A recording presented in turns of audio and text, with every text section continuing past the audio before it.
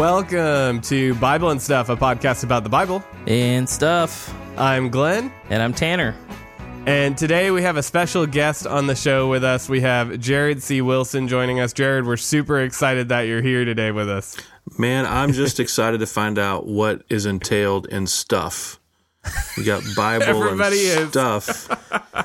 So Bible, I can figure that part out, but you leave a lot of room for all kinds of things and stuff. We got to have some mystery in there. In the business, we call that curiosity gap. Is that what it is? Yeah. In reality, it's just we go off on tangents, and we needed something to cover that. Yeah. So. Okay. All encompassing. All right. Well, I'm excited. Yeah, we're really excited you're here.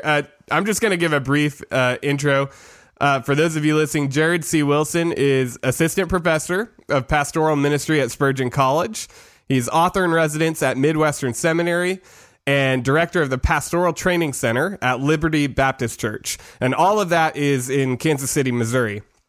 Jared is also the podcast host. He's a speaker and an author of numerous books, including the one that we're going to be talking about today, which is called Love Me Anyway, How God's Perfect Love Fills Our Deepest Longing. So Jared, again, that was a brief overview, but there's more to you than that, I'm sure. If you want to take a second to give us a little bit more insight into who you are, we would love that too. No, I'm just excited to know what the podcast is about. I didn't know we were talking about Love Me Anyway, so the intro is as informative for me as there it was you go. for your audience. Man, that means a lot. If you're like, I guess I'll jump into this, and I have no idea what's going on. But give us a general idea first. Obviously, as Christians, we talk about love, but you kind of make the case in the book, and it seems pretty evident that really we're all kind of looking for love. And so I'm curious why that is. Why are we so love obsessed? Yeah, well, part of the argument that I make in the book is that we're wired for this because we're made in God's image, right? God, we learn from, John's first letter is love in and of his Trinitarian self. So love has existed for as long as God has existed, which is to say there is no beginning, no end. So love has always been because Father has loved Son and Son loved Father and so on and so forth. So then to make man in his image means to make man, at least in part, with a capacity for love, with a wiring for love. And even the relational component of creating Eve was an expression of that as well, that we might be able to work out horizontally what we also enjoy vertically, gives more glory to God. But, of course, the fall, breaks that, brings a disruption, the biblical word is enmity there. So now we have a distorted view of love. But the reason, we're searching for love, we're looking for love in all the wrong places since history began, is because we're hardwired for it. It's something that we instinctively know is the highest good that we could have. People will die for love. We'll give up things that keep us bodily alive for this thing, love, which has no utilitarian use. That means that there's got to be something, primeval about it, which is in my mind, it's because it reflects the very image of God. That's good. The very first spoken words, at least that we have recorded in human history, is a love song. Adam seeing Eve for the first time, and most of our Bibles show the format of Hebrew poetry. At last is bone of my bone, flesh of my flesh. It's a poetic reaction, and so love songs, which is a major theme of the book as well. Every chapter title and all the subheads are different love songs. That even the expression of love songs, which we've had since the beginning of time, come from the very first recorded human word. So this is an ancient thing because it's part of our soul. Yeah, and you obviously, as we've said, talk a lot about love, but you use a lot of personal examples in the book. I didn't know this. Are you a Texas guy originally? Yeah, I'm a native Texan. Yeah. Okay. So all your exes live in Texas. It's true, but I got out of Tennessee just in case. That's good. That's good. Oh, okay. Well, I'm in Texas now. I'm not a native Texan. I grew up Oklahoman, so now it's a weird thing where it's like I'm supposed to hate this place, but I kind of like it now. It's like So. I like Texas. I'm glad I was born there. I have lots of friends and family there, lots of roots there. I don't get the obsession that Texans have. Maybe I shouldn't say this out loud, but I like it. You know what I mean? Yeah. But Yeah. this whole deal, like I wasn't born here, but I got here as fast as I could, and all that, it's just mind-boggling to me. It's okay. It's not. You know what I mean? Yeah, it's sure. an okay place to live. I don't understand. Well, and it depends widely on which part of Texas you're in. That is true 'cause, as well. Yeah. There's all the way from like major metropolitan area to about as middle of nowhere as you can get. Yeah. And I thought, this is a complete aside, but I thought surely when we moved to Texas, like the whole everything's bigger than Texas, like I figured like that's all a little bit of a caricature, right? Yeah. And it's not. It's not. Where do you live? Where do you live in Texas? I live in the Denton area, so it's like northwest of Dallas. Yeah. But yeah, no, like radio commercials are like they lean into it hard. Like it's like this is really a selling point for us. Texas is awesome. It's a point of pride. Texas pride. I mean, yeah. You just don't talk about you needed Tennessee to bail you out when it came time came time to go to battle. You know. Hey, like I said, I'm Oklahoman. I'm still priding myself on the fact that we won the Red River dispute there. Yeah. So we got Texas to keep that. is objectively better than Oklahoma, but in terms of yeah. I can't admit that out loud, but His mom is listening. Okay. I'll let it stand. Yeah. Glenn, Okay, so where are you, Glenn? yeah. Sorry. I'm up in New Hampshire. I was getting all excited when you were talking about Brady. Let me tell you who should be No. proud. No. Because everything's better in New England. I promise you. I say this as a native Texan. New England's the best. New England is the best. Oh, you may be the first grass. person to. Tanner, the grass is better in New England. And I don't mean marijuana. I mean like the grass you walk on. I don't know anything about the marijuana, but the grass that you walk on is mossier. It's like if... Yeah, it's the Garden of Eden, and Texas is thorn and thistles, man. It's exile. Yeah, It's you really mossy, hurt my case here because it's verdant. There's magic in the air. The woods of New England are Narnian, and it's better. I love it. Yeah. all right. This is I'll keep that in mind. This is the I stuff give Glenn portion. so of the much podcast. crap Yeah. about living in New Hampshire. So he's very happy right now that you have come on and defended his good name. But anyway, yeah. So back to the book. There is kind of this slightly paradoxical thing in that we're all looking for love, but as you, I think, rightly point out, a lot of us feel unlovable. Like at the very deep down, we kind of feel like maybe it's not actually possible for us, or at Right. the very least that the people around us are really just kind of pretending. And so I'm curious why, like, explain that to me. How are both of those true, and why do we feel that so deeply sometimes? Well, it's the curse. It's the idea. First of all, because we're made in God's image, and we still are. That doesn't go away. That doesn't dissipate after the fall. Mm-hmm. But in a way, it's broken. It's disordered inside of us because of the indwelling sin and the nature of the flesh. So now we're in a way at cross purposes with our design. And so we have deep down, we know we need to be loved, but all of our expressions or attempts at love don't satisfy. So we'll look for love in all sorts of things. And of course, relationships is the number one place we go. But every idolatry that we, find ourselves committed to, every idolatry we engage in, whether it's, food or money or whatever it is still an attempt at trying to soothe this divine ache inside of us, or this eternal ache inside of us. So when we feel unlovable, it's really our soul kind of communicating the message that you were made for love.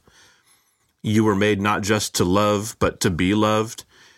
And we can never find that satisfied, that itch scratched, until we find our wholeness in Christ. And even then we still struggle because of the flesh. We won't until the second coming, and at which point King Jesus consummates his kingdom and eradicates sin and brokenness and the flesh forever. And we have new bodies and we are redeemed finally. We'll still, even as believers, have this war inside of us of, we know that Christ brings satisfaction. And when we're in tune with that, we, understand this the right way, we feel it. But when we take our eyes off of him, we begin to wonder and question, and it's like you take your eyes off Jesus, you begin to sink beneath the waves of your circumstances and your past and all the things that kind of bubble up to crowd out the feeling of love inside of us. That makes a lot of sense. I forget who it is. Maybe it was Rockefeller.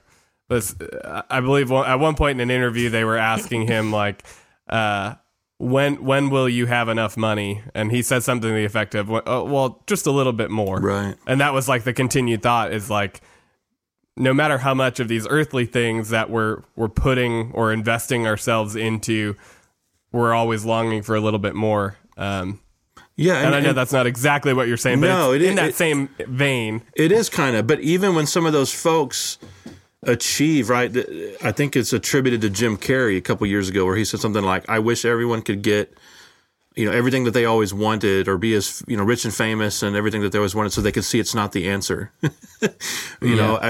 At one point he was, the highest paid actor in movies, and of course is world famous, and he didn't discover the answer, but he discovered what wasn't by getting, his wildest dreams coming true. Even Tom Brady, we were talking about this, talking about him before we started recording his 60 Minutes interview after ring 3.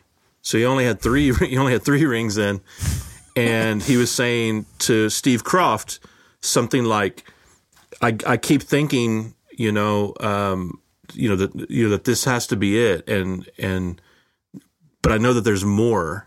There's got to be something else out there. This isn't doing what I thought it would do in my soul. And Croft says, well, what's the answer? And he says, I wish I knew. And maybe in the back of his mind it was another ring, and then another ring. I need to have enough to fill both hands. Right. And then what? But at some point he's got to have discovered, oh, this isn't. Yeah. This doesn't do for me what I thought it did. So even people who don't know Jesus feel often that emptiness of getting all those things that they wanted, a little bit more and a little bit more, and realize, okay, this can't be it. So certainly Christians should be super in tune with that. We certainly fall into that pattern of thinking, even on a daily basis. But we at least know the answer. The reason this isn't satisfying the way I thought it would is because only Jesus satisfies. Yeah, and so the book is structured by looking at 1 Corinthians 13, right? And you're kind of walking through that passage with each chapter. And so in a way, you're addressing the broken ways in which we see love and kind of applying the biblical Christian way of which that Jesus shows his love. And so I want to kind of maybe pull a couple of those big ideas out. The first one being, I believe it's in chapter 2. There's a quote in there that says, love is patient because love gives people space to be themselves. If you love someone, you give them room to breathe.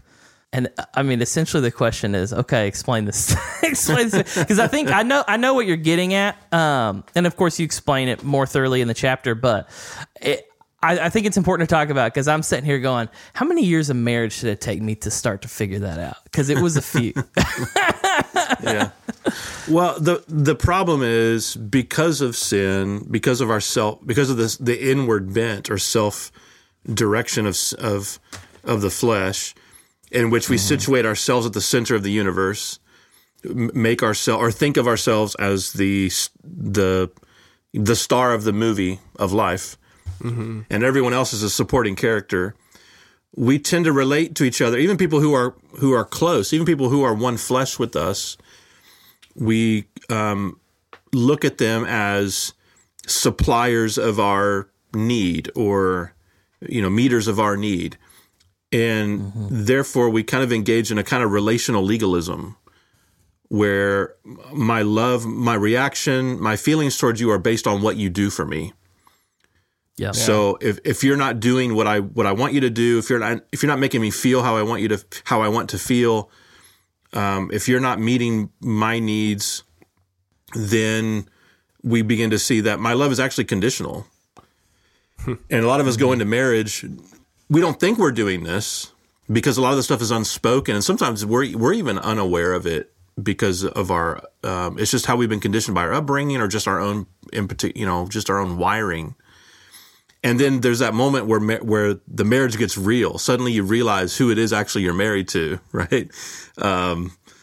Which you can't fully know until you're married to them. Even like you can know someone really well, and preferably you do before you marry them, but you won't know them as well as you do after you're married, right? Yeah, not well enough to know that I've been putting the dishes in the dishwasher the wrong way. Right. Well, sometimes maybe you could discover that, but like. I'll say, like, until your wife is like seeing your skid marks, right? Until you hear one another pass gas, or you see one another sick, or right, it gets real. Right. And I'm being humorous, but there's a point at which, like, okay, this is the person, not the date version of the person. Not the best, we see each other at a realist. That's when we discover if we actually really love each other, or if it was just how you made me feel, how, what I expect you to do for me. So to say love is patient means, at least in part, not just loving what somebody does for you, but loving who they are as they are. It doesn't mean that you love their sin. It doesn't mean that you love their bad habits or bad behaviors or anything, but it means that you love them the way that you hope that they love you, which is to say, the real version of yourself, the messy version, and the reason that we do that is because that's how God loves us. He doesn't love the best version of us, or the cleaned up version, or the fake version, or the version with makeup on. While we were still sinners, Christ died for us. At the right time, he died for Christ died for the ungodly.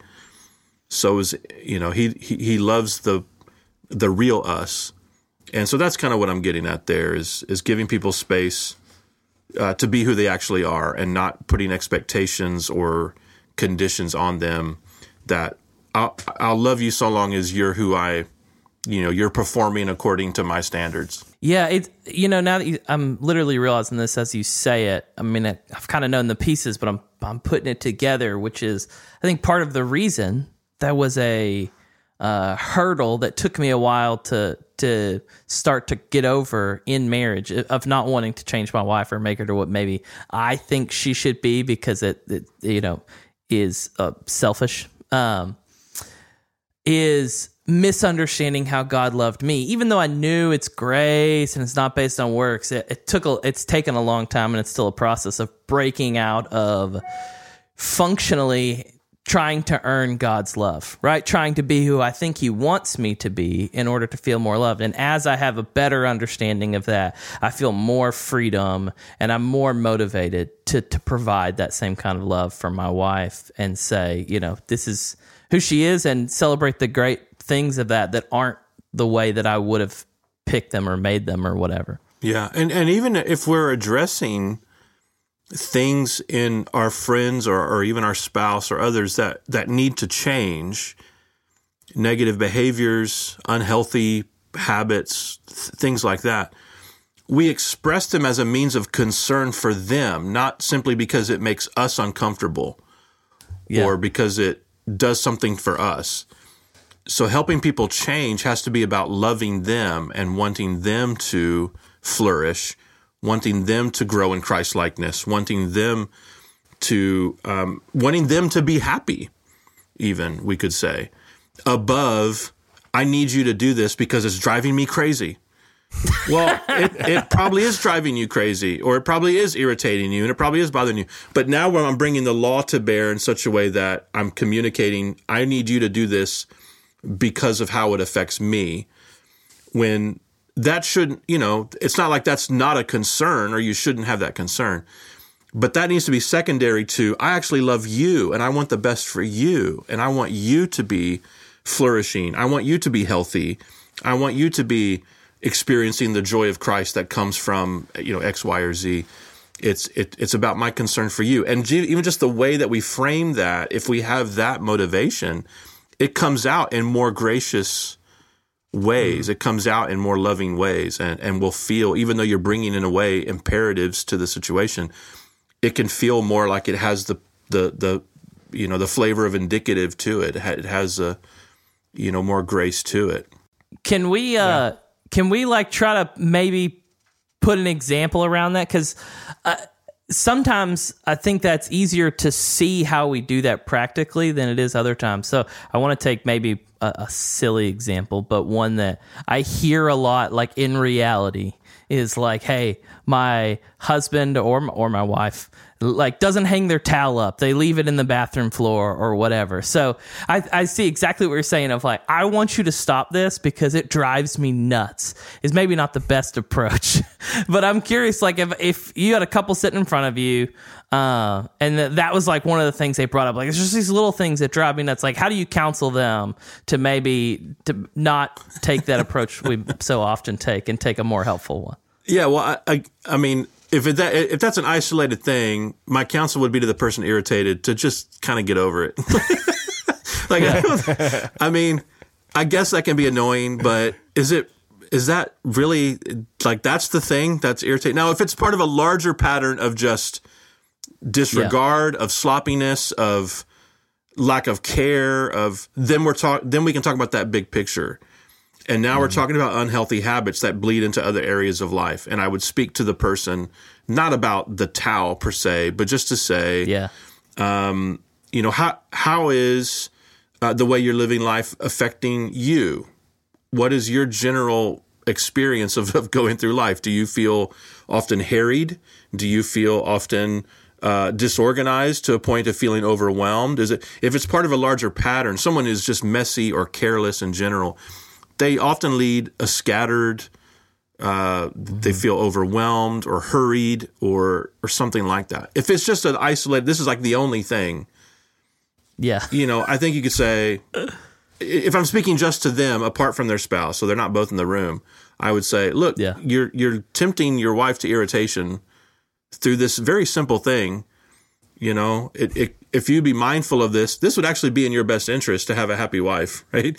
You could pick up your towel. If I'm speaking to her and it's just this one thing, I think I would say, could you maybe overlook, like, if this is the complaint you have, it would be better for him to do this. I agree. But if this is it, is this maybe a call to you to learn how to be a forgiving person? Is this, but if it's part of a larger pattern of things, I think you speak to that larger pattern, and you speak to, in a way, to the person, not out of your own irritation, but speak to what may be the root cause of not listening well. Maybe if that's the problem, to the root cause of being hurried or, whatever it is. And sometimes it's in things like that. I mean, that seems like such a simple yet common issue.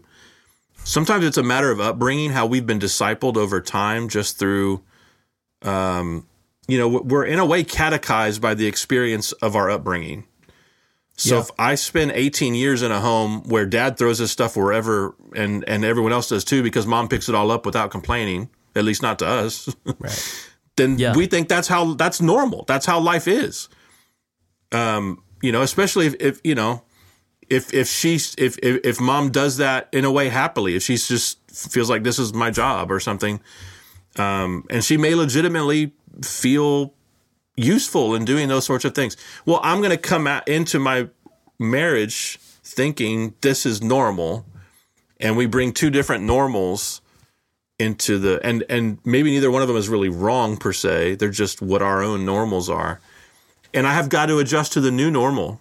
I've got to learn to leave and cleave, which means the old normal can't be the new normal. But sometimes the old normal is so ingrained, it's just harder to come out of that because you've had, again, 18 years or however long of swimming in that environment, and that cannot help but shape you.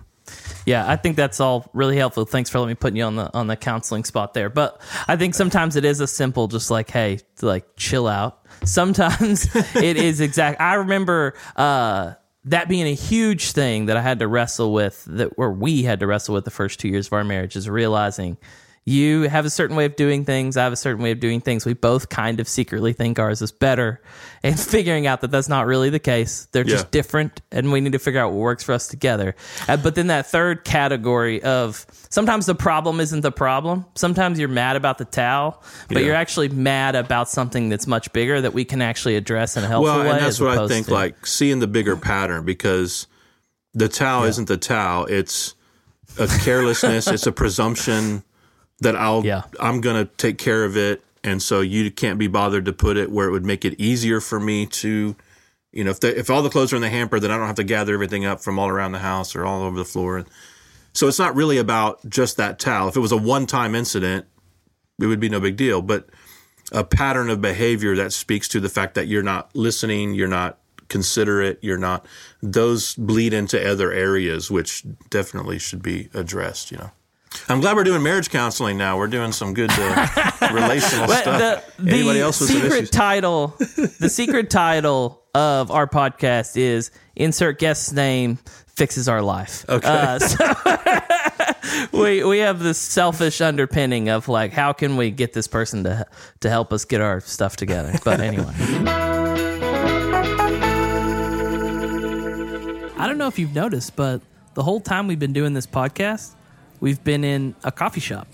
It's crazy the amount of editing that we can do to drown out all of these crazy noises that you hear and just hear our voices. But yeah, Tanner is right. We are in a coffee shop, and man, does it smell good in here.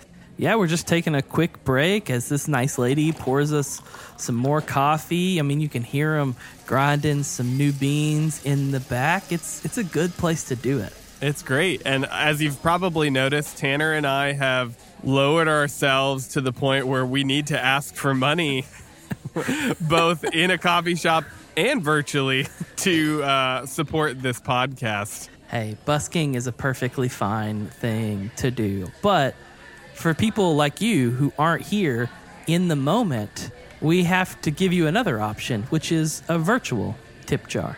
So if you want to support us, you want us to be able to keep making episodes like this one, then you can check out the link in the description and drop us a few bucks, just like the people here. I mean, the study group over there was nice enough to contribute. Even the guy playing guitar, busking himself over in the corner. Super, super cool dude. We must be the most annoying people in here. This guy's trying to play guitar, and we're doing a podcast over him. But, we fit in wherever we go. And who knows where you'll see us next week.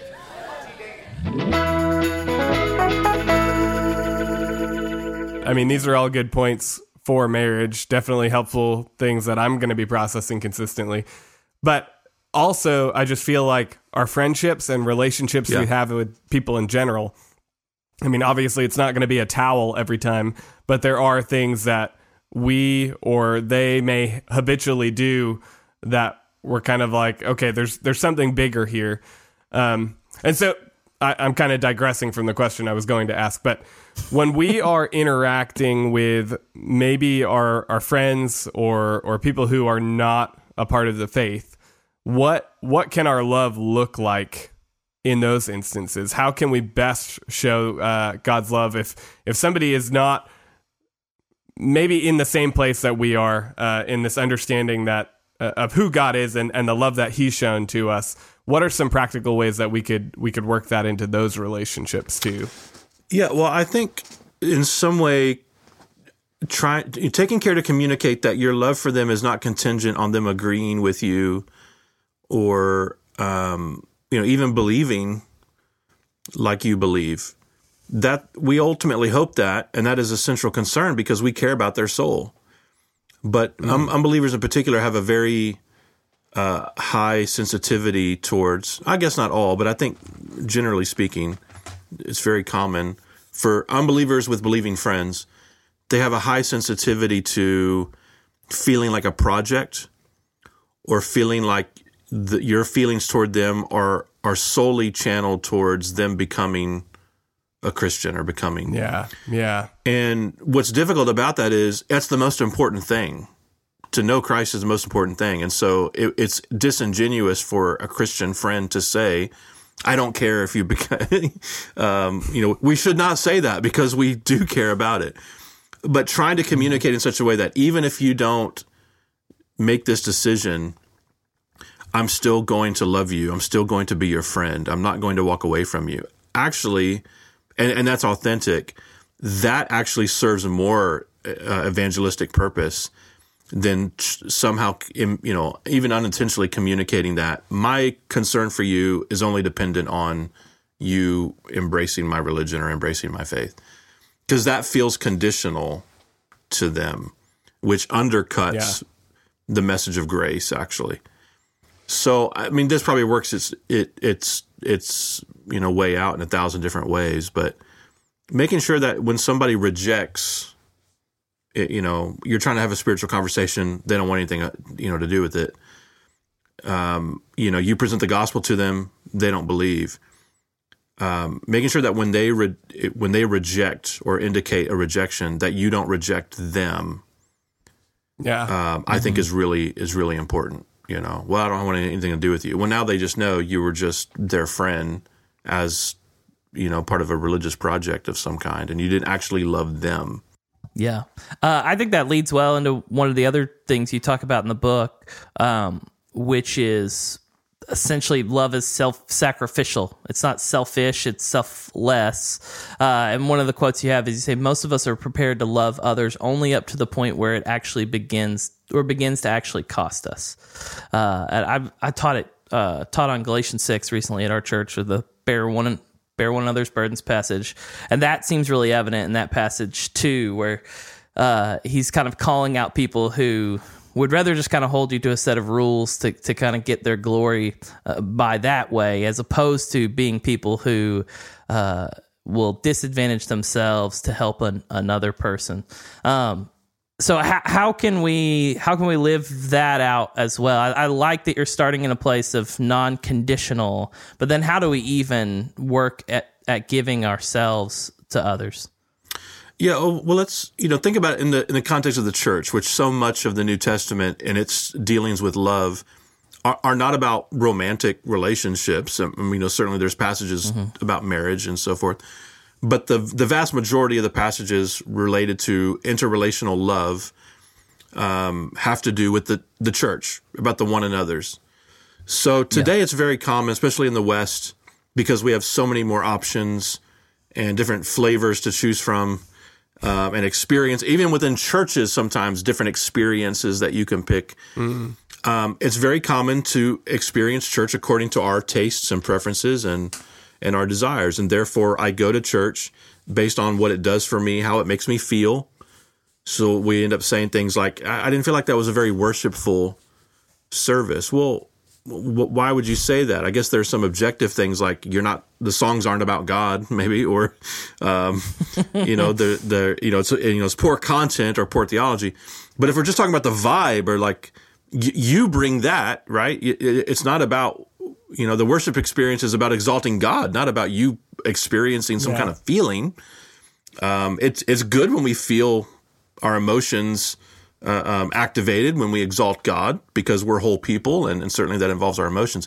But to judge a worship experience based on how it felt, or the feeling of worship, well, that's a sign that we're the center, that we're the ones being worshipped, actually.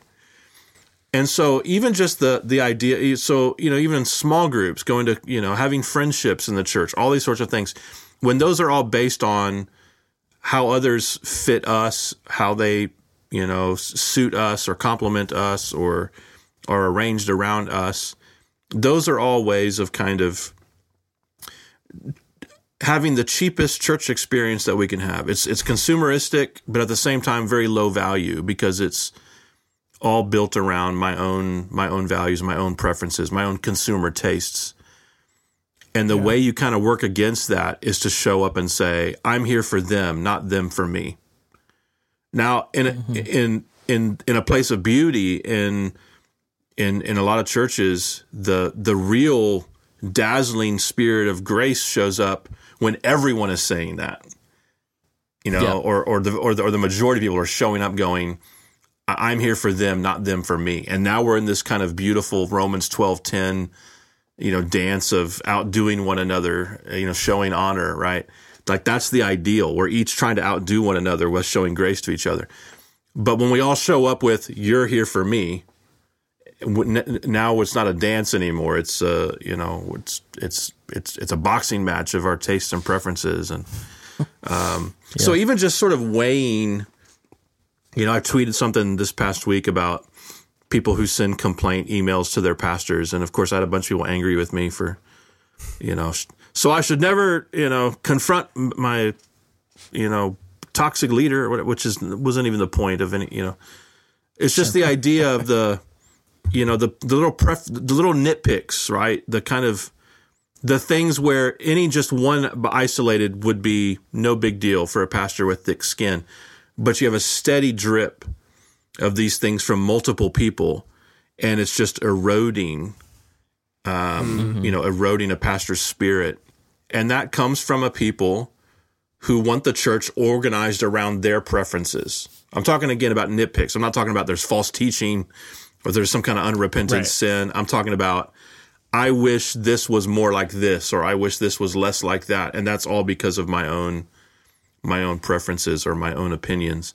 Well, when you have a bunch of people doing that, you end up with almost a Babel experience, not a Pentecost church where we are in sync and hearing each other in our own languages, but a Babel church where we're all at odds and discordant, and we don't understand or empathize or connect with each other because we're all trying to build a name for ourselves through the through the church experience. I saw that tweet and I really appreciated Eric Schumacher's response, which was, I can't believe this tweet wasn't written with the nuance of a full-length book that I could give a 1-star review because I thought it was about something else. Right. And I even said social media is where reading comprehension goes to die. I even put things like, I didn't even say don't do it. I said maybe think about not sending it. Like if you have but that doesn't matter. You're suggesting that people shouldn't send every complaint they have to the pastor. And there are people out there that the people on social media who live to complain are the people who send the complaining emails to their pastor. And they didn't like the suggestion that they shouldn't do that. So they aired their complaint to me. Yeah. Well, there you go. It's very efficient because I just take it and I file it right in the trash can, and the cycle of life is complete. Move on with your life. Yeah. So I think this brings up one other thing I wanted to hit, which was where we're entering into these relationships, we're being self-sacrificial. Hopefully other people are doing the same, and we end up with this beautiful community that is the body of Christ. But you talk about this in the book, I kind of recently had a realization of I'm not experiencing the things I want to in the community of the church because I had developed this fear of vulnerability through past experiences or whatnot. And I particularly included, I think this may be a slightly different idea of being a project than what you just referenced earlier, but there's a quote where he said, we don't want to become someone's project because if I tell people about this or whatever it is you're struggling with, we think then they're going to feel like they have to look after me and I'll become frustrating and draining to them, which I was like, oh, this is the story of my life, Jared. I do not, that's a big reason why I'll hold back is because I don't want that person to think, well, Tanner's kind of sensitive around this or Tanner can't maybe handle this. But I realize I'm actually withholding something from myself. And maybe you can explain it better, but that's not to say that sometimes people won't hurt you. Sometimes people won't take advantage of the vulnerability. But if we don't even cross that spot, we're kind of stopping ourselves from ever even having the possibility of experiencing real love. So what would you say to someone like me who kind of finds himself in that predicament and they want to figure out how to get out of it? Yeah, I think the first thing I would say is, as sometimes that comes from a place of real experience. Some of the people most reluctant to open up or to confess sin or just to share their real selves with people in the church, the reason they don't do that is because they've done it before and it blew up in their face. They were rejected, they were shamed, they got burned in some way, gossiped about, something. So they have a very real reason or a very understandable reason to kind of close up. I won't make that mistake again, right? Mm-hmm. And that's completely understandable. So that's the first thing I would say is you're not crazy to have this reluctance to that.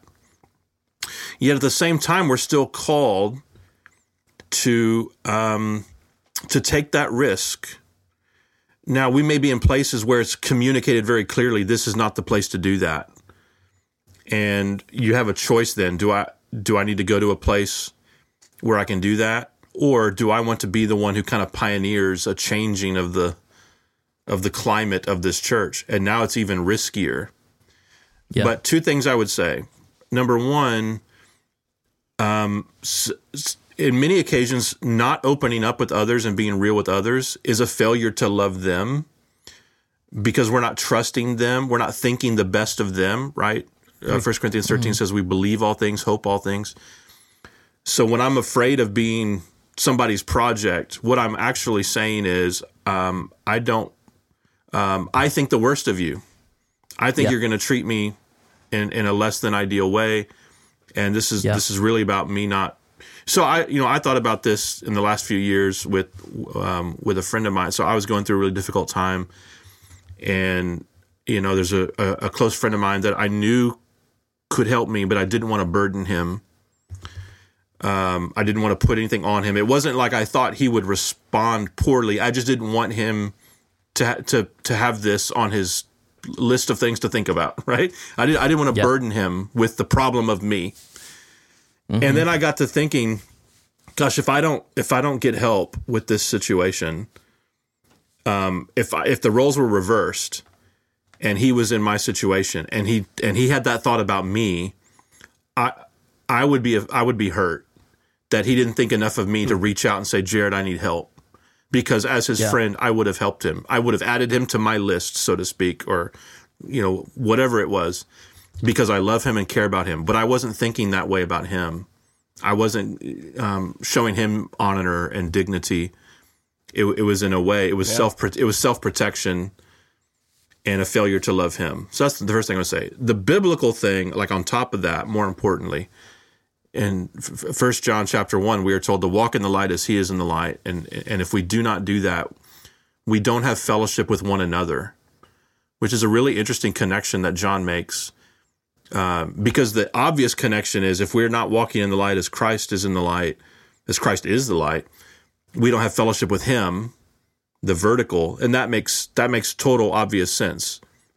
Mm-hmm. But John says if we don't walk in the light as he is in the light, we don't have fellowship with each other. That's really fascinating because and I think what he's saying is if we are not honest, confessional, transparent, the main thrust of the passage is essentially whether you have sin, don't have sin. So I think it's about the confessional sense. But even just our authentic selves, I think, is a piece of that. Not putting on the religious makeup when we go to church, those sorts of things. Yeah. If we do that, if we put on the religious makeup, if we just send, church version of me out when it's time to do church, I don't actually have fellowship with other people's real selves, nor they with my real self. We just have a pretend fellowship. It's just the best version of ourselves that we send out. And we don't really even know each other. So it's not even real. The whole thing is a facade. The whole thing is a pretense. So John's saying, hey, you walk in the light so you can actually experience being known and knowing others, which is a reflection of God's love for us, loving our real selves, not the fake selves. In Life Together, Dietrich Bonhoeffer says some wonderful things about this, and he speaks to the solitude, the loneliness of being a part of a church community but not being known. Yeah. So you're not alone, but he says there's almost no greater loneliness than to be not known in a fellowship. And he says the real breakthrough to fellowship does not occur. Let me see if I can get his wording right. He says, because we know each other as devout persons, but not as sinners. Right? The fellowship does not permit a sinner to be, to be found among that. We only relate to each other as religious people and not as sinners. So part of it may come, brother, like for those who think that I've done it before and I got burned. I don't know that I'm in a place, a place that's safe to be a sinner. But I'm committed and called here. And if I'm committed and called here, I want to be known and I want to know. Therefore, I'm going to actually take the risk to change the climate of this place by being someone who is confessional and transparent and maybe disrupt this facade that we call church just by doing that. Not in a presumptuous way. Everyone orient around me, like become the emotional black hole of the community group. The pity party kind of person. We all know that guy or that girl. But in a way to say, I'm going to live authentically and because I want to be known. It's not enough for me to play church. And if enough people do that, it can begin to change the culture of a church, actually. Yeah, that was a lot of good insight. I mean, I would say, leaders have to set the tone for that as well. So how do you know if a place is a safe place for sinners? An unsafe place for sin, but a safe place for sinners. Leaders have to be confessional themselves. Now, you're not saying every little thing to every person, but appropriately transparent, really embracing the humility of sharing when you messed up, of confessing sin, all those sorts of things. That begins to set the tone, because it's one thing if a leader says, we're going to be a real confessional place. All right, you guys confess your sins, right? That's different than actually confessing sin and actually saying, if he did it, it gives permission. It creates a safety when the leaders will show vulnerability that way.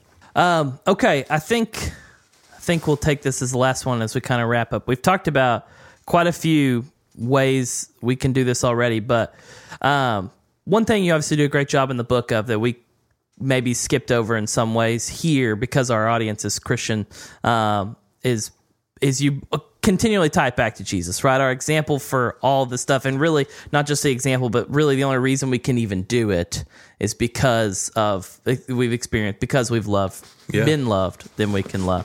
But I'm curious, as you're writing, is there any aspect of God's love that you feel like maybe in this time frame, we particularly struggle with understanding and maybe can even get in our own way on being able to experience the love of Christ? Well, I think maybe it's just an aspect of the relational legalism thing where we have a zeal for truth, maybe, or correct doctrine, which is important. But when you have truth without grace, or truth without love, right? Speaking the truth without love. Or like Paul says in the beginning of 1 Corinthians 13, if I have all knowledge, if I speak with the tongues of angels, if I have faith even to move mountains, but I don't have love, he doesn't say I have nothing. He says I am nothing, which is even deeper, a deeper issue of substance and identity. And we live in an age, I think, where in the church world in particular, at least large portions of it, we judge each other according to tribal identifiers, and I would say even secondary, tertiary doctrines. We fail to do appropriate theological triage, and we conflate. We push second and third tier doctrines into the primary because we have a love for doctrine and a love for truth, and maybe we would even say a love for holiness or something like that. And it actually suffocates our love for others because we need others to perform or to believe exactly like we do. Yeah. I don't know if that quite answers the question, but that's sort of what I would think about is, God is jealous for his name. He's jealous for his holiness.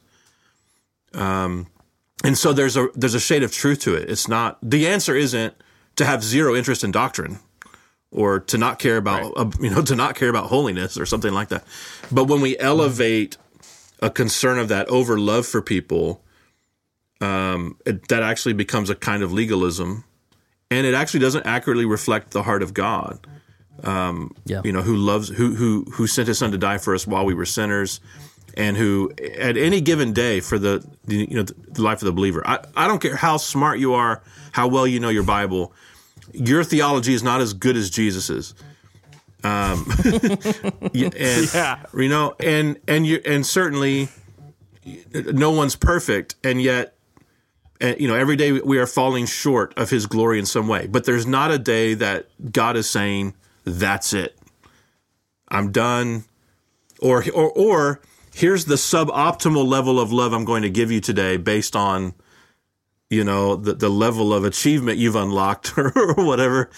No, the fullness of his son is given to us at the moment of conversion, never abating, never diminishing. It is full force, a gale of grace every single day, with no retrieval, with no retreat. And that is the holy God's disposition towards gross nitwits like us. Therefore, on what basis do we treat each other like such garbage the way we often do? Preach it. That was awesome. Jared, we're kind of coming to the end here. And so before we go, I want to make sure that people who are listening today, where can they go to find more from you? As far as like social or we talked about the book today. Do you have more things coming out? Like what can people do to stay aware of what you're doing? If you just go to jaredcwilson.com, which is my website, there's links to everything. So I've got a book page there that lists all my books, including some that are forthcoming. And my social links are there, so you can find me on Twitter, Facebook, Instagram via that site.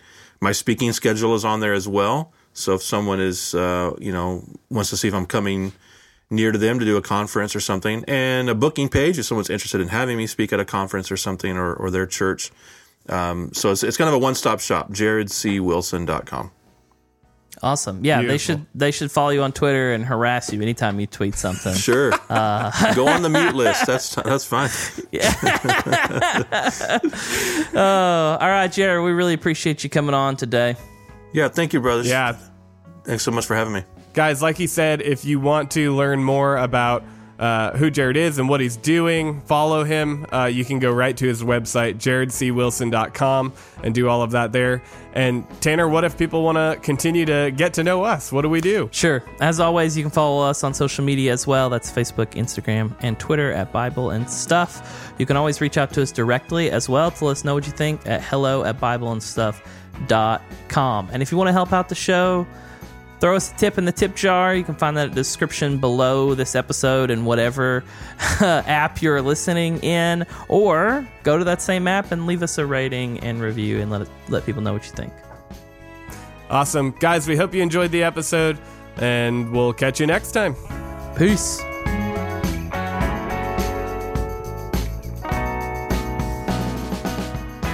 The Bible and Stuff podcast is a production of Bible and Stuff.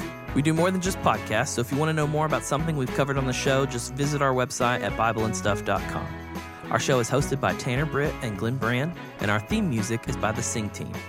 Thanks for listening. We'll see you next time.